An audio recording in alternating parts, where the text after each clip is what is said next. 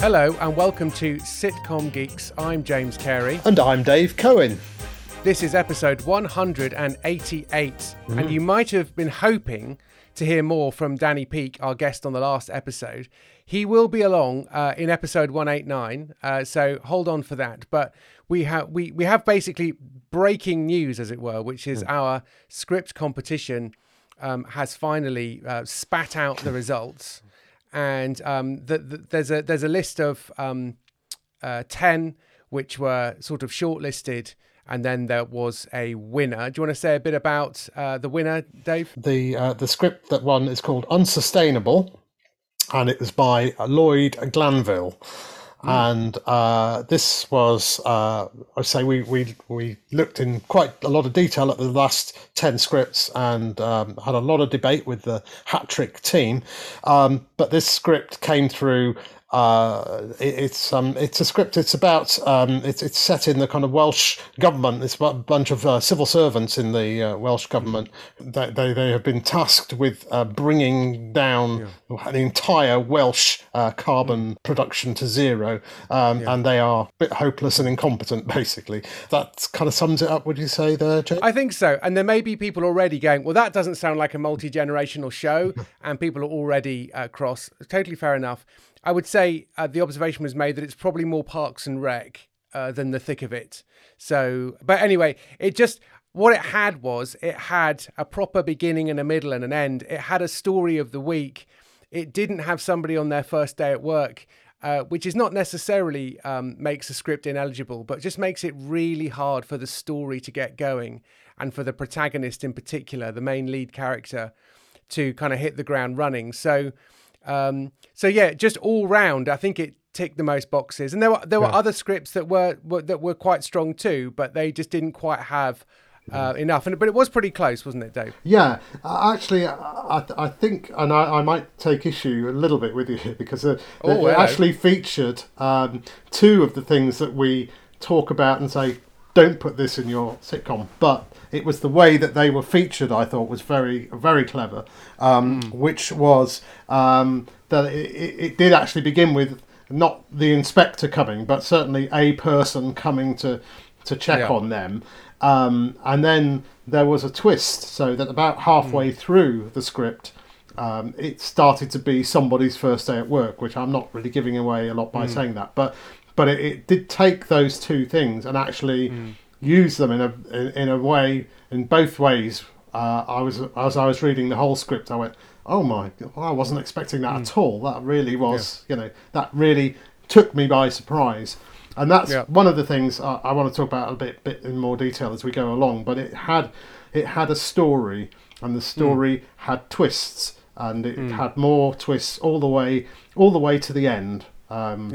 It kept you guessing. And they weren't just twists, because I think sometimes we keep reading a lot of scripts as well, and when we do storylining with people, there's an awful lot of and then, and the twist is basically an event that comes in from the outside, but actually the protagonist's life was made harder and harder, and they really backed themselves into a corner. And that's really, and that was actually, out of the 887 scripts, that was quite rare, actually. Yeah. There were quite a few scripts that were and then. The character did this, and then this happened to them, and then this happened to them, and they reacted in the following ways. But there weren't that many where the story really built and escalated in a way that we were looking for. So yeah, I think that was probably the best complete package. Yeah. They owned the character owned the story. It was the main character's big mistake, and everything that happened was as a consequence of that. I think I just want to say there were all this. I mean, there were, we did read a lot of scripts, a lot of 10 pages, and a lot of scripts that we read had a number of things that we were looking for. Funny jokes. A lot of them had funny jokes. Some very original ideas. Some not so original ideas, but this is an unoriginal idea, but with this original take. Unusual voices and distinctive voices. And so that was, but I think we were talking just before the start about how, they're actually last time we did a competition, the quality has really kind of increased, hasn't it? Wouldn't you say, James? Yeah. I would say the baseline script quality is definitely pretty good, by which I mean there are still often pretty major problems with that, and we'll get onto that in a minute, and I've produced a thing that might be of interest. But in general, most scripts are very readable, actually. It's often not hard to get to page 10. It's just, well, by the time you get to the page 10, the most common problem was that nothing's happened. You've got some characters being quite funny, or a situation is introduced, or a premise is being slowly established, but we don't actually have a story of the week. It gives a sense of what the sitcom's going to be like every week. So that was, and that, don't get me wrong, I know how hard that is to do. It is a really hard thing to do. But I'm just sort of saying that lots of really good dialogue. I read lots of very smart lines and original things, and some good characters too. But overall, an original situation and some good dialogue just isn't enough to get you even really through to the next round. You do need to have a little extra something. It needs to be a really good idea of the moment as well. It needs to have a little bit more structure or plot. It needs to get on with it. But yeah, so in a way, it is getting more competitive because the overall quality is improving. But to get into that, top 10, there is an awful lot to get right. So I think one big lesson here is that we can all be a bit encouraged that we're all getting a bit better at writing sitcom scripts.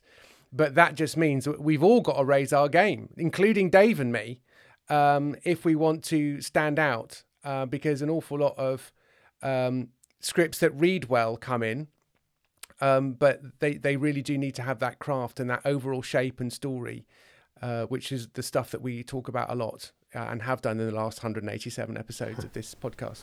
Yeah, and actually quite a few times I was reading scripts and thinking, this is not quite right, and thinking, and actually I've just made exactly that mistake in something that I'm writing at the moment. So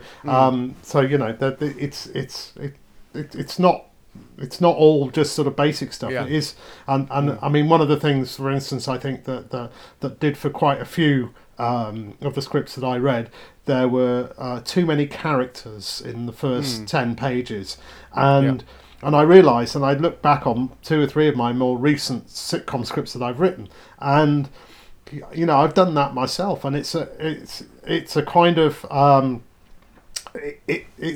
this is the tricky thing, and why we're always saying the stories we're not getting strong enough stories, is we sort of think we've got 30 minutes to tell a story. God, you've got to get to know all the people really quickly. It's almost like we're rushing too fast to get all these people out there. So once we've got them out there, we can start the story. But actually, there are the 2 or 3 main people are the story. Their characters are the story. And actually, I've just been I was reading. I'm looking at story a lot at the moment, because I understand it's an area that with myself I need to get better at. And I'm just reading a book at the moment called The Science of Storytelling by Will Storr, and it's there's some great stuff in there, and it was kind of realization as I was reading it that actually we get the problem is, because characters don't change,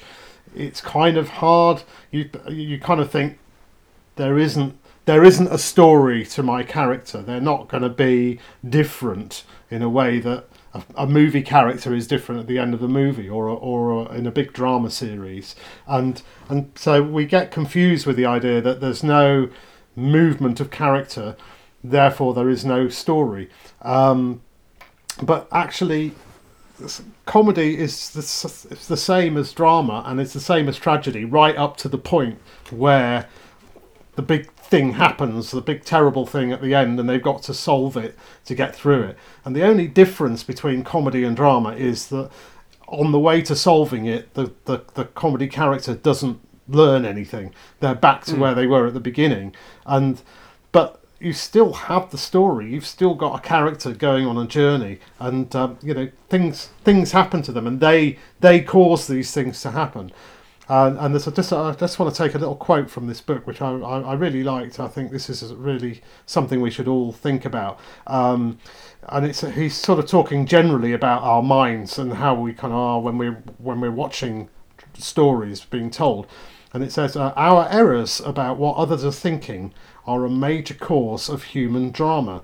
Comedy is often built on such mistakes. So it's what, characters are doing things, and we, the audience, are watching thinking, oh, that's going to go that way. But actually, no, they're going to go that way. They're going to do something completely different to what we weren't expecting. And I think, we have to pay more attention. We have to work harder at our stories. Yeah, definitely. And that came out in the conversation with Danny Peake as well, last time and next time. So do listen out for that. And it's just the amount of time it takes to get that story right. And you do always get the sense that people have started writing the script sooner because they've sort of maybe run out of time and they've got to get something down and then maybe decide, well, it'll be easier to fiddle with the script. Because there is also that kind of terror that I won't be able to fill 30 pages. And it feels like I need to get on with this. But actually, if you don't have an ending, you don't have a beginning. So you really are painting yourself into a corner. So that's why I think doing that. But if that's you, I've got a very short video course called Supercharged Sitcom, and that sort of talks a bit about the planning of it and how to get the script actually written and how long to spend on each stage and that kind of thing. So we'll put a link to that in the show notes. But if you follow me on Twitter at Sitcom Geeks or go to my blog, sitcomgeek.blogspot.com, you can get hold of that.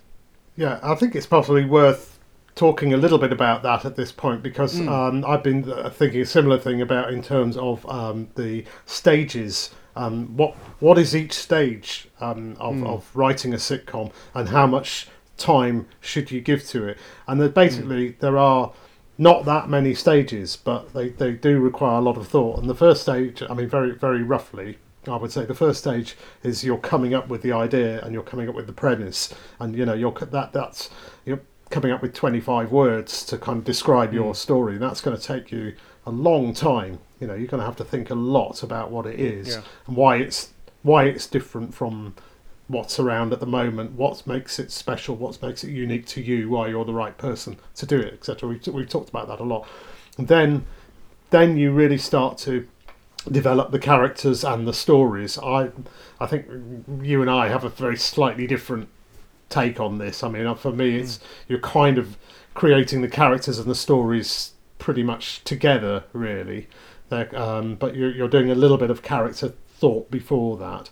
But then you start to write down ideas for stories, and then so the next part of the process is going from having lots and lots of ideas for stories to focusing in on the one that you want to write.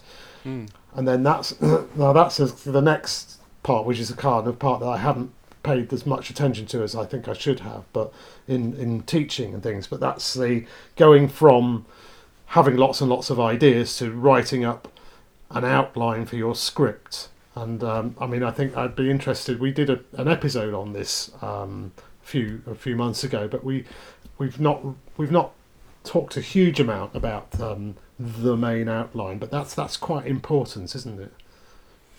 Yeah, it really is, because it's just so hard to just pull. I mean, you're building a building, and you do need blueprints to build a building. And I'm sure buildings have been built without blueprints before, and some of them have probably been fine. And I learnt not that long ago that there was a French architect who essentially designed Washington, D.C., Pierre Charles L'Enfant, I think his name was. And one of the reasons that he got fired is that when it came to the Capitol building, he refused to basically draw out his plan and said he didn't need to because it was all in his head. And they said, yeah, that's not really going to work for us. So eventually, he sort of fulfilled quite a lot of stereotypes about Frenchmen, unfortunately, in the process. But eventually, and they had a competition for it, funnily enough, and some Scottish guy living in the British West Indies won, and they built it according to his thing. So that was kind of an interesting thing. But to hold it all in your head, or even to have it roughly sketched out, is treacherous, just because you're gonna really invest in 20 pages and then realize your last 10 don't work, or realize that you don't have 10, that you've the storm has blown itself out, or and it sounds very unexciting. And actually, interestingly, I read an article in Wired magazine about the creation and writing of Turning Red, which is Pixar's latest movie, set in Toronto in 2002. Of course it is. And in a Chinese Canadian family. And the writer of the thing said that they didn't really want to get bogged down, and so they wanted to do it all as quickly as possible. And I thought, I don't think that's necessarily a virtue. And I think the reason that Toy Story and Toy Story 2 and The Incredibles and Monsters, Inc. will really stand the test of time in probably 100 years is that they've clearly been absolutely storylined within an inch of their lives. And they're perfect. Especially Toy Story 2 is the perfect movie. I always say this. So I think there's this sense in which there's a romance to writing, which means that it's sort of spoiling it to cheat by writing an outline, but it really isn't. It's so hard. And to do it without it, you're making it even harder for yourself. You're learning to drive in boxing gloves. I really wouldn't do that if I were you. It's a great story if you said, yeah, do you know what? Pass my driving test in boxing gloves. Great story. How many people would be able to pass their driving test in boxing gloves? I would say not many. It's an odd skill. It's not something that you see taught very often, but you're kind of trying to get, in your head, or John Sullivan knew in his head that Del Boy falling through the bar was going to be funny. Okay, so he's got to express that before he writes a script. He's got to say, and it's the equivalent of you're saying you say to a friend, it's like, oh God, there's nothing that I want to watch at the moment. Recommend something to me, and they'll say, "Oh God, you must watch this new show. It's really funny. It's about this bloke and a woman, and they're sharing a flat, but it's on the 24th floor, and you're getting all this kind of stuff that's sort of going." And and there's that scene is so funny, and Del Boy standing there, and then the bar opens and he falls through, and you go, oh God, but you go, oh God, because you've seen it 25 times and it's no longer funny to you. But actually, I watched that scene again quite recently, and it's beautifully set up. It's Del Boy and Trigger are in a bar trying to pick up women, and Del Boy is schooling Trigger. You've got to act cool. You've got to be like this, And he said a couple of women over the other side catch his eye, and he's going, "Oh yeah," and Del Boy's giving it the old charm and stuff, and then sort of leaning back and then falling over, and it's just, it's set up beautifully. But you can imagine reading. You would have to write that down in that way. So Del Boy goes into a bar with Trigger, and they're there to pick up women, and he sees this woman, blah blah blah, and that's it. You read it, and you go, oh God, what's that mean? But it's, as we said on that podcast we did about outlines, it's the opposite of what you want to do in the script, which is show don't tell. It's tell don't show. But it's you're telling yourself how this is going to be funny, and then you trust yourself as a writer to show it. Yeah. I mean, annoyingly, I bet you it might turn out that falling through the bar was just an afterthought. Yes. Because the episode doesn't turn on that joke, but no. But in general, if you want to give yourself the best chance of sort of in a way, it's like learning dance moves so that you're freed up to then improvise. So you know where every scene is going, and once you know that, you're freed up to basically have the characters talk and riff, and eventually you might stumble across something that's a wonderful thing that you just probably wouldn't have got to if you hadn't had a plan for it. So I think that stage is really important. There's a bit about that in my Sitcom Supercharged course. In fact, I've got a whole template of go through these steps in this order. There are other ways of doing it, but I'm just saying if you don't have a system, then try mine. So we'll put a link to that in the show notes. I've got I'm currently running a series as well, which might be helpful. We should have mentioned earlier actually, but there are 3 sitcom competitions coming up actually at the moment. There's BCG Pro are running the spring sitcom selection. You'll find that on the comedy.co.uk page. There's also a thing called Shortcom, which has been around for a while, which doesn't mean short sitcom, but it's called Shortcom. They still want a full-length script. That's around till June, I think. But and then there's the BAFTA Rowcliffe comedy competition, which is every 2 years.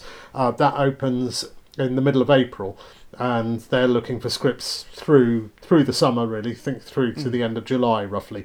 So there's a lot of good competitions coming up that are really worth thinking about entering. And I'm doing this thing, Script Tips, if you just want to contact me on funnyup02@gmail.com. I'll send you a whole sort of fortnight of the of just basic things to help you. But I'm going to quote one more quote off the back of what you were just saying there, James, from the story Science of Storytelling. It says, every scene is a compelling story and a cause that triggers a childlike curiosity about its effects. So that's what you have to do. Every scene, and this was, I think, something that we saw quite a lot of. There would be scenes, funny scenes, jokes, characters saying funny things, but there was not a compelling story in every scene. And you do have to put in the reader's mind when they're reading the script, something's happened there. That's going to have a consequence. Just going back to what you were just saying earlier, the and then. It's the way to not have that and then is the and then thing that happens is caused by a character. And rather than thinking, oh, that's the end, you're going to be thinking, oh, that's going to have a consequence, isn't it? What's the consequence going to be of that? Next scene, you show the consequence and you escalate it some more and have another consequence. So that's how you avoid the and then, I think. Yeah. One other book which is highly recommended, which I've only heard good things about but I've not actually read, is John Yorke, Into the Woods. Oh, it's very good. I've read that. Yeah, some folks speak very highly of that, so that might be another thing to look for. But in a way, what we're already doing is sort of going, okay, so what's next? We're trying to be and this is as much to ourselves as anybody else. Obviously, we didn't enter the competition, but we want to be looking forward and being positive. And actually, I think the other thing is, although there are more competitions coming, I think the other thing to bear in mind is just looking on what's on TV now. How did it get there? Well, lots of things have come about through other means than just a writer writing a script. They're already existing pieces of property. They've already been incarnated in some other form or another. Or you have a successful stand-up comedian who then gets to do a show about somebody who clears up scenes of crimes, which is the Greg Davis show. Or there's the new Witchfinder show with Daisy Cooper and Tim Key. And they've sort of earned the right to do that show because they've done previous stuff. So I had an email a while back about someone who was essentially saying, I'm writing a script so that I can be in it. And, what one wants to say with the best will in the world, you're not going to be in it. Are they really going to cast you in the lead part? Well, they will if you are integral to the actual thing. So you might need to go out there and do a proof of concept. You might need to do a play at the Edinburgh Festival or do it as a show or a persona or a series of YouTube videos. Phoebe Waller-Bridge was established as an actress before Fleabag, and she'd done, she was clearly a very talented writer, but I don't think she would have been cast in Fleabag had she not written the play and produced it and put it on herself, because she wasn't a big enough name to open a show at the time. But she created this brilliant package that was a play, that was a sitcom, because actually there's an awful lot of things about sitcoms that are play-like. And so in a way, you are completely enmeshed in the work. So whether it's we spoke to Fergus Craig, actually, about his show that's been on BBC Two, Martin Fishback, about how he created this character. And he is the character. In a way, nobody else can be that character. So our patrons are already getting access to that, or will be very soon. And we've also got an interview, by the way, with Ashley Farrow, co-creator of Life on Mars, who tells the amazing story about how that came up. And then eventually gets to the story about what they did next, which was Bone Kickers. And we always get to the horror show eventually.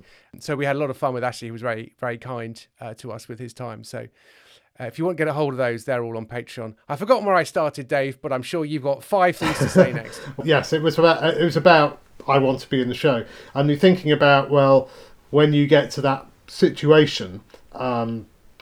Michaela Coel, for instance, was Chewing Gum was probably about 4 or 5 years from her kind of developing it as a show at the Guildhall in London where she was studying, and so it kind of developed from that. I actually think Phoebe Waller-Bridge wrote Fleabag for somebody else, and who then didn't do it. Or I think she was hoping to get a famous person to do it, and then in Edinburgh she ended up doing it herself. I'm not 100% sure, but I think that's the story. But Life on Mars was 8 years in various stages of development. So that's mostly not in development. In fact, it was it was developed and then not, and then left and ignored, and then pulled off the shelf. And dusted down and revamped and stuff. So be aware, whatever it is that you are coming up with, don't. And again, this is something that we all do. We all are. We know all the stories about the person who got their first novel. It becomes a sort of million bestseller, or it's X's first sitcom script or whatever, and it's 99 times out of 100 it isn't their first. It's the first one that they got published, or the first one that actually got taken of theirs. So the first one is usually the one that you use to teach you how to write the second one. So that's kind of don't invest all of your all of your hopes in the single simple idea that this is my compelling idea. You've got to have more than one compelling idea if you want to have a career as a sitcom writer. Yeah, definitely. So hopefully there's some positive thoughts there about looking forward. I just want to take one look back at the competition again. And I guess some people will notice that our long shortlist or whatever of 10 is pretty male heavy, and we were as surprised by that as anybody else. The two things to say about it was essentially we did not know who wrote any of the scripts. All names were removed, so we just literally put stuff through that we thought was good. And actually, some of those scripts, if I'd had to have bet whether the writer was male or female, I would have said female, and I was wrong on at least 2 occasions. Yeah. That's not why I put it through or not through. I put it through because I thought it was funny, and I didn't know. So that was interesting. But actually, the panel, the ultimate panel that read all 10 and decided was 4 men and 4 women. So it's just kind of weird how, and actually when we did this competition before, admittedly with a smaller sample size for Sitcom Geeks, actually I think our final shortlist was actually had more women on it than men on it. Yeah. So it's just weird how it's gone that way this time. But I just, if people are curious about how, it's the patriarchy or whatever it is, it's like, yeah, it's a bit weird. And there were some scripts there that seemed that they could have been written by anyone, and it turns out they're written by men. There were very few obviously written by a man show, and there were 1 or 2 that I thought, well, that's obviously been written by a woman, and I was wrong. Yeah. So in a way, I would say that's great that people are able to write in the voices of other characters and other people, and that's, in a way, it goes back to trying to find voices to write in so that you're not just writing your own story.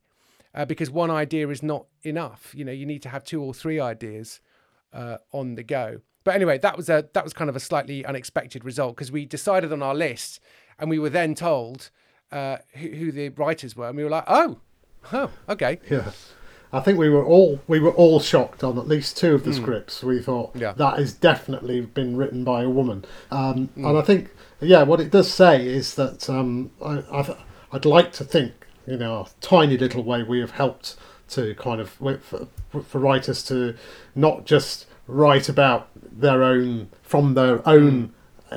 absolute personal experience, but to be able to put themselves in the shoes of other people. And yeah, I mean, that's really it's. And I think part of it was, they were writing about women, and maybe that was partly what has happened in more recent years is, we have started to listen more to women's stories, so there is more of a sense of that, but there was none of the kind of I'd say certainly about even as recently as 5 or 6 or 7 years ago, I would read a script that was nearly all men, and there'd be one woman, and the woman she'd be like the ball-busting boss, or or the kind of tart with the heart of gold kind of character. And so it's great that hey, you don't have to go with the stereotypes. These are women who are flawed characters who are making mistakes. And that's great. Yeah. Beyond that, I mean, I think the tea leaves are quite hard to read, so we don't particularly want to draw too many lessons from that. But from just the overall sweep of the scripts, there, as my hobby horse at the moment, as you know, is First Day at Work. There were so many First Day at Work scripts, and I think. Some weren't even that. Some were, I'm applying for a job, and some weren't even that. They were, I don't know what I want to do with my life. And I would say that it's very hard to know when you're reading a sitcom what the sitcom is about when the protagonist doesn't know what they want. And it's not clear to me that the writer knows what that protagonist wants either. So I think this, and so over on my blog, I'm doing a very long series of blogs about First Day at Work, but also not just that, but how that is emblematic of a bigger problem, which is people keep starting at the beginning, and there is no compelling reason to start at the beginning other than the fact that it is possibly human nature to start a scene at the beginning. So when somebody goes to visit somebody's house, the temptation is to start them at the bottom of the garden path and have them knock on the door and wait and then be let in and then take off their coat and then be offered tea and all these sorts of things. And unless that's funny or helpful, you don't need it. It's very tempting to start a meeting at the beginning. And why? You don't need it unless, of course, the plot is the fact that the meeting never even starts because of some, diversionary reason or something like that, or the sprinkler system goes off, or but the sprinkler system could go off in the middle of the meeting and that would still be funny, and they'd be in the middle of talking about something.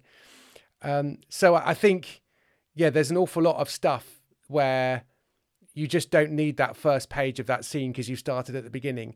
And also you don't need the first 10 pages of that script because you've started at the beginning.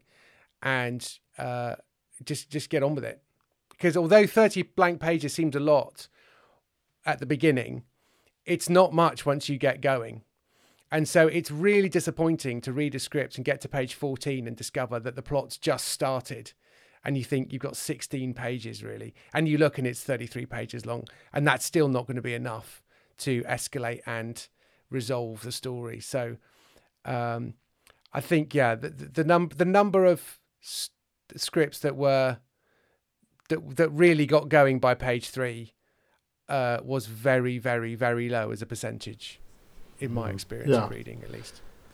And I do think it does come back to what we've been saying, which is preparing and do prepare and do before you write. Be sure you know what's going to happen, and you want that we're not.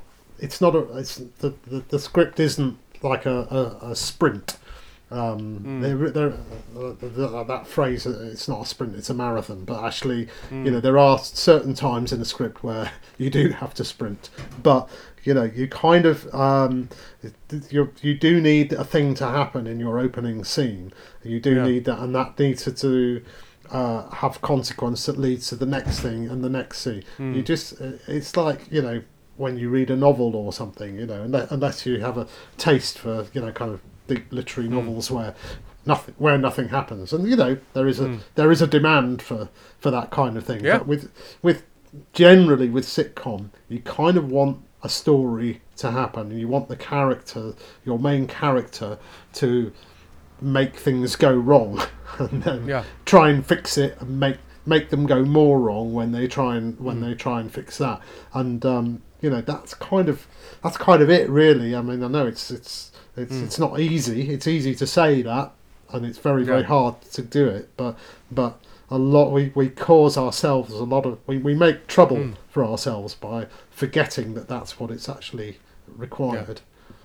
And sitcom requires, I think, a level of pace. And if you really want to, what they would say in cricket, take the pace off the ball, that's completely fine. But I think you will need to demonstrate that in some way other than a script. So there are lots of people who like The Detectorists. It's too slow for me. It's not to my taste at all. But I have no problem with people who do like it. But I would imagine that show exists because Mackenzie Crook was a big star in The Office, one of the greatest sitcoms of all time. And there's this sense to which he gets to do whatever he likes, especially on a BBC Four budget, which is a rounding error for most other media companies. And he produced this, boutique little sitcom with that other guy, that Toby guy. Yeah, he's quite funny. So it's sort of small and perfectly formed. Now, if your idea is like that, you could film that. These days, a base level iPhone comes with a good enough camera that you could actually storyboard it, write it, go out, get some actors and do it for not that much money, especially if it is that slow, understated, low thing. Or like The Smoking Room, a sitcom with Rob Webb in it quite a few years ago. With a lot, it's sort of a play, really, isn't it? Where you've got characters coming and going. So if you want to do something different, in one sense, you would say, well, I shouldn't have to do that. Well, should you? Shouldn't you? I don't know. Don't care. But if you want to, shortcut the system at least and demonstrate that your idea really does work, then demonstrate it and figure out a way of shooting it in some way or another, or proving the concept in some way. If it's a high concept science fiction thing, then maybe think about doing an audio version of it and proving the fact that the characters and the ideas work, or a fantasy thing or something that would be very hard for you to film on no budget. So I think if you want to break the rules. That's cool. But Paul Whitehouse gets to do that, and Jennifer Saunders gets to do that, but we don't. So I wouldn't. Yeah.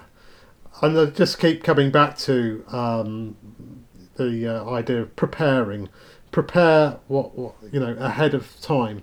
And too many characters that I read in the first 10 pages, I didn't know what it was about them that was going to be, the compelling thing. What are they going to do? How are they going to mess up?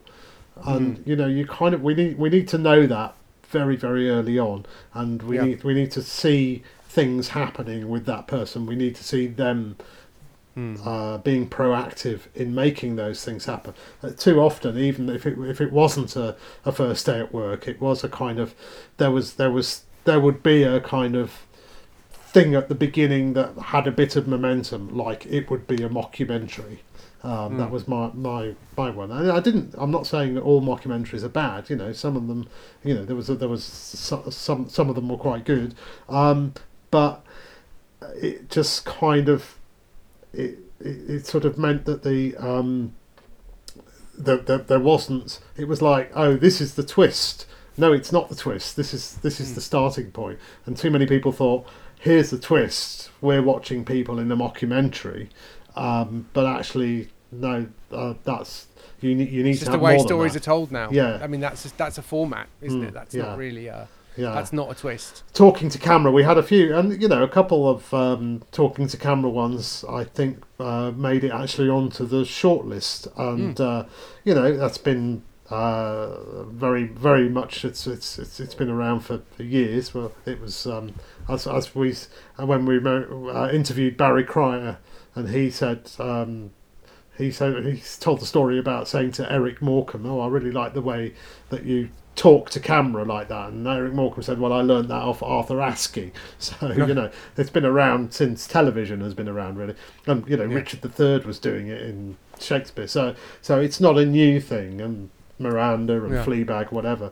But, you know, the two that got through had something else as well. It wasn't just, oh, here's a person talking. That's what makes this different. There's lots of other things that could be said, but also we don't want to talk about specific scripts that you don't have the opportunity to read. So there's not much point in doing that. What I can say is that if you join us on Patreon, there's loads more of this kind of thing. There's an extra episode a month that we record with you on a Zoom, and you get to ask us anything you like at all. So when it comes to girding your loins for the next round of competitions, or whether you decide you're going to do an Edinburgh show, or you can just find producers and send it to them. You know, there's loads of ways of trying to change the rules of the game. So we would urge you to do all of those. Go back over our previous podcasts as well and listen out for some ideas. And also that Science of Story book that Dave mentioned, and we'll put a link to that in the show notes, and also Into the Woods I recommended. The other thing, I don't know if I've mentioned this yet, is I've done one thing I have done is a thing called 14 Problems with Your Sitcom Script. And if you're looking for notes on your script, for not very much money, if you get my 14 Problems with Your Sitcom Script, which comes with a free sort of 90-minute video and audio, this pretty much covers most of them. And your script will have probably made at least 3 or 4 of those mistakes. And mine would have probably done 1 or 2 at least. So I do recommend getting hold of that as well. So if you follow me on Twitter, then there'll be some links to that too, and I'll put a link to that in the show notes as well. We just want to give a shout out to the British Comedy Guide guys. They've got their own competition coming up in May, but they've done a heck of a lot of heavy lifting on this competition. And they were the ones that made sure that we were able to read anonymously, and then they were able to tell us what the names were at the end, and managed all the scripts and made sure it all ran smoothly. And it really did run smoothly. So we're really grateful. And also big thanks to Hat Trick, because they it kind of restored my faith a little bit in TV land, because there's you know, they got a crew there of people who are just, you know, they are absolutely determined to get the best comedy scripts, and they, you know, there were quite a few, you know, quite passionate arguments there, and there's obviously a lot of you know, there's a lot of love for the form, and I think as long as that sort of thing's still going on, and Hat Trick still have that faith in narrative comedy, and you know, one of the leading TV companies in the country, then you know, there is still hope for the narrative sitcom. So thank you, Hat Trick. Yeah, there is still hope, because people like watching television and they like laughing. So when it comes to actually what we're trying to produce, we are not wasting our time. It's just a question of finding how you fit into all this, how you can do it better, and building your skills over a career rather than just trying to get lucky with a script. But a bit of luck with a lucky script, you know, it doesn't do you any harm. There's an element of being in the right place at the right time, having the right idea at the right time. But the more experience you get, the more ideas you have, the longer you stick at it. Weirdly, the luckier you become. So that's not, you know, that's true across all disciplines and art forms and sport and everything as well. So great. Thanks very much, Dave. Thank you, James. And thank you, everybody, for your scripts. Speak to you next time. Cheerio. Bye.